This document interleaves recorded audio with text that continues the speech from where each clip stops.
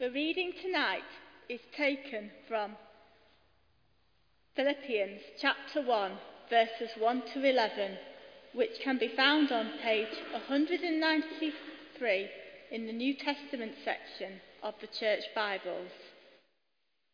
Paul and Timothy, servants of Christ Jesus, to all the saints in Christ Jesus who are in Philippi, with the bishops and deacons, grace to you and peace from God, our Father, the Lord Jesus Christ. I thank my God every time I remember you, constantly praying with joy in every one of my prayers for all of you, because of your sharing in the gospel from the first day until now. I am confident of this, that the one who began a good work among you will bring it to completion by the day of Christ Jesus. It is right for me to think this way about all of you, because you hold me in your heart.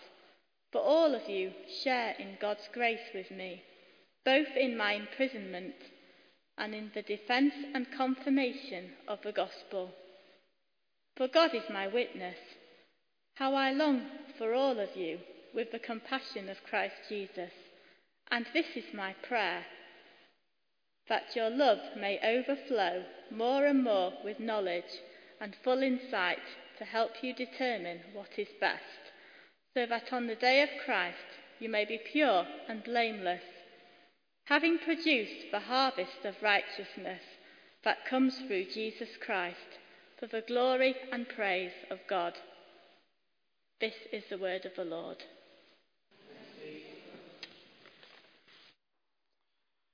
Very good evening to all. Shall we pray together? Father, thank you so much for our fellowship together in Christ. We pray that by the power of his Spirit, Christ would dwell in our midst now, speak to us his word, knit us together in love, and cause this fellowship which is yours to grow in depth and in numbers. For we ask in Jesus' name. Amen. Perhaps my prayer has introduced the theme of our reflections this evening. Like all people with good, wholesome families, you're grateful to your parents, your siblings, your children, for ease of relationship and understanding, that wonderful sense of being accepted, known and loved. There is another Christian family, and that is the church. And I'm sure you've had the same experience as I, or I hope you have, of going to another Christian church or fellowship, another part of the country, or perhaps even another part of the world. And you are accepted and valued even though people have not met you before. And it's a fascinating, profound insight. And what's at the bottom of it, of course, is that they see Christ in you, or they accept you because you're Christ. Flesh and blood is strong, but so are the relationships of bonds of fellowship with Christian people through the blood of Christ. You see Christ in the other. Maybe it's a foolhardy thing to say, but I do as vicar occasionally benchmark services or church fellowships. Maybe I shouldn't do that, I don't know. Maybe I'm too self-critical, but is the worship any good? Is the sermon any good? Were the prayers led well? Refreshments? The other thing, which of course is incalculably valuable, is the sense of fellowship together. Difficult, of course, to benchmark that. And in a sense, we've only got ourselves to blame or to be responsible for that the fellowship would grow. So I want to offer you some insights from Paul's letter to the church at Philippi. If you want to follow with me, not going to laboriously look at too many verses, but take some insights from Philippians to look at what Paul describes here quite simply when he introduces his letter, Philippians chapter 1, verse 1, to all the saints in Christ Jesus. It's on page 193. He uses the expression saints of God in his letter to the church at Colossae, to the church at Rome, and then in Ephesus when he's trying to encourage prayer, pray for all the saints, the churches in Thessalonica too. I'm sure we've had quite a season of Galatians. They got the Jewish religion a bit skew with. Don't try too hard with Colossians. The Colossians heresy is one of the hardest to understand in the New Testament. If you're looking at Romans, it's heavy-duty stuff at 9, 10 and 11, and it's all gospel, and it's a long epistle, but when you come to Philippians, it really is easy-peasy stuff. It's so full of lightness and joy, Paul being open-hearted with his friendship for those he's serving, and the sense of what he sees in their midst. And it's why this word saints is so important. Notice in chapter 2, verse 1, this wonderful sense of here's a beautiful benchmark for a Christian fellowship. Should you visit churches, or should you be praying for our own fellowship? If then there is any encouragement in Christ, you come to church to be encouraged, you come to church to bring encouragement. Any consolation from love, as you've received from Christ, so you give to others with that love. And here's what's gluing it all together, any sharing in the Spirit. And Paul describes together God's people in the church at Philippi as saints. It's important to underline that this word in the Greek and in the text here is in the plural. In Greek it simply means hagios. You are the holy ones set apart by God. Of course, it wasn't as if God sent a lightning bolt upon the church and they became Christians straight away. It was one by one, almost as if God was picking them off and speaking to them individually, but they, as it were, fell into fellowship with each other. Wonderful to have you here. Sorry to use you as a brilliant visual aid. You fell in love with each other and you've got married.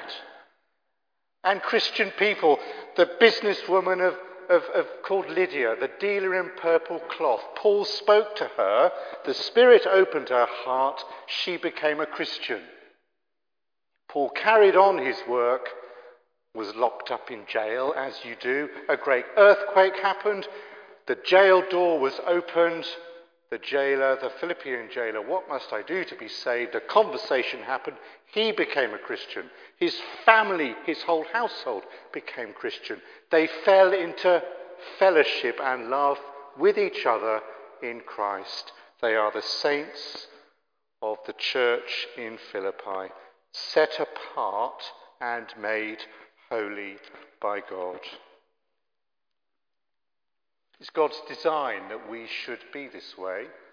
Of course, there are profound, deep matters of individual responsibility. One day we will die and we will stand before God and give an account of our lives.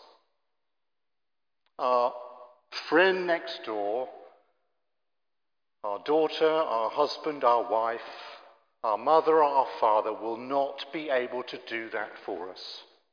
Of course, individual responsibility is key.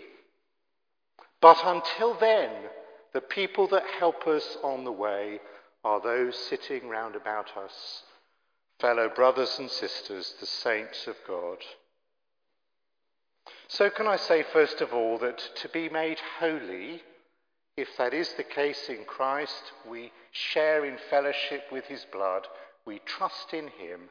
Sainthood means it's effectual. In other words, if God says it's going to happen, that I've set you apart to be holy, then because God's word is always effectual, let there be light, and there was light. By faith in Christ you are holy, you are set apart, and you are described as saints. It is effectual. So too, it's not just your status, but it's what will happen to you as you grow in Christ day by day. You're set apart as holy, but by God's goodness, and this is profoundly encouraging, you will be made more holy. It's effectual. It will happen to you. Lovely to pray before the start of the service. Lord, fill us with your Spirit. What if that actually happened? What if you asked God to be made more like Christ, to be made more holy, and actually that happened? God's word is always effectual. You're set apart to be holy. So every true and sincere desire that you can walk closer and more deeply and more sweetly with Christ will be answered. And those who keep us lovingly to account for that are those sitting around about us. Sainthood is effectual. It will happen. It's even there in Philippians chapter 1, verse 6. I'm confident of this, that the one who began a good work among you will bring it to completion on the day of Christ. You're set apart as saints, and one day you will stand before God, of course to give account, but complete in your full regalia of sainthood with brothers and sisters around you. It's effectual, and secondly, we probably dwell on this quite a lot, it's also an example. Good to reflect on those who have been precious, profound, and poignant examples to each of us. Call them to mind now.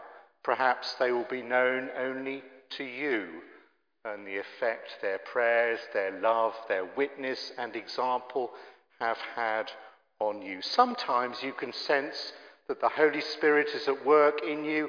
If you have that sense, do you know what, I lack that, but I think God's calling me to be like that, and that sense of example that you can follow. Someone else has been shining brightly for you. And then, of course, other people are looking at us. Surprising that we can be used. Quite solemn to reflect that we might not be used enough. In the Book of Common Prayer, there is a wonderful section of prayer for other people. Hear us as we remember those who have died in the faith of Christ, that we may follow their good example. When we're saints, God's work is always effectual. When we're saints, we follow good example, and we're a good example, we trust, to others. Also, sainthood, of course, is effacing. That's to say, it's not first and foremost about us. Imagine the vice of waking up early one morning and saying, for the rest of the day, I'm going to be the best saint there's ever been. I'm going to be so virtuous. I'm going to help so many people. I'm going to go to church so many times. It's just not going to work, is it? It's always looking away from ourselves to someone else. No surprise for who that might be. Hebrews, do you remember that? That great cloud of witnesses in chapter 11. And then the writer says, fix your eyes on Jesus because you're surrounded by so great a crowd of witnesses. It's interesting next time you hear the Eucharistic prayer read, as it's said at each communion service within the Church of England, just before you get to the Sanctus, or that sense in which you touch the Holy of Holies as a saint redeemed by God, set apart by God, you say, Holy, holy, holy Lord, God of power and might. What do you say just before that? Therefore, with angels and archangels, and with all the company of heaven, the crowd of witnesses that are there before us, those who have gone before us, as you say in the Apostles' Creed, the communion of saints, which we believe in. Are they there watching over us? Yep. Are they there cheering us on? Yep. Are they there as a crowd of witnesses, encouraging us to look at Christ and to fix our eyes on him? Turn your eyes on Jesus. Look full in his wonderful face. then the things of this world will grow strangely dim in the light of his glory and grace. The more we look at him, so the scripture says, the more like Christ we will become, set apart by God to be holy. And as we gaze on Christ, what he does in us will be seen by others, encouraging them to follow.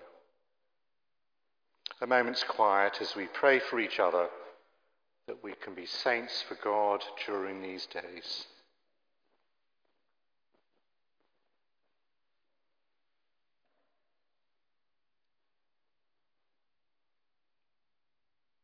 Father, thank you for those who have blessed our lives that we count as good examples. Grant us to fix our eyes upon you, that Christ would burn brightly within and shine brightly to others. Forgive us even now when our witness for you is so poor and fading. And we pray again, fill us with your Holy Spirit, and grant that that work that you've started within us you will complete, even on the day of Christ, in whose name we pray. Amen.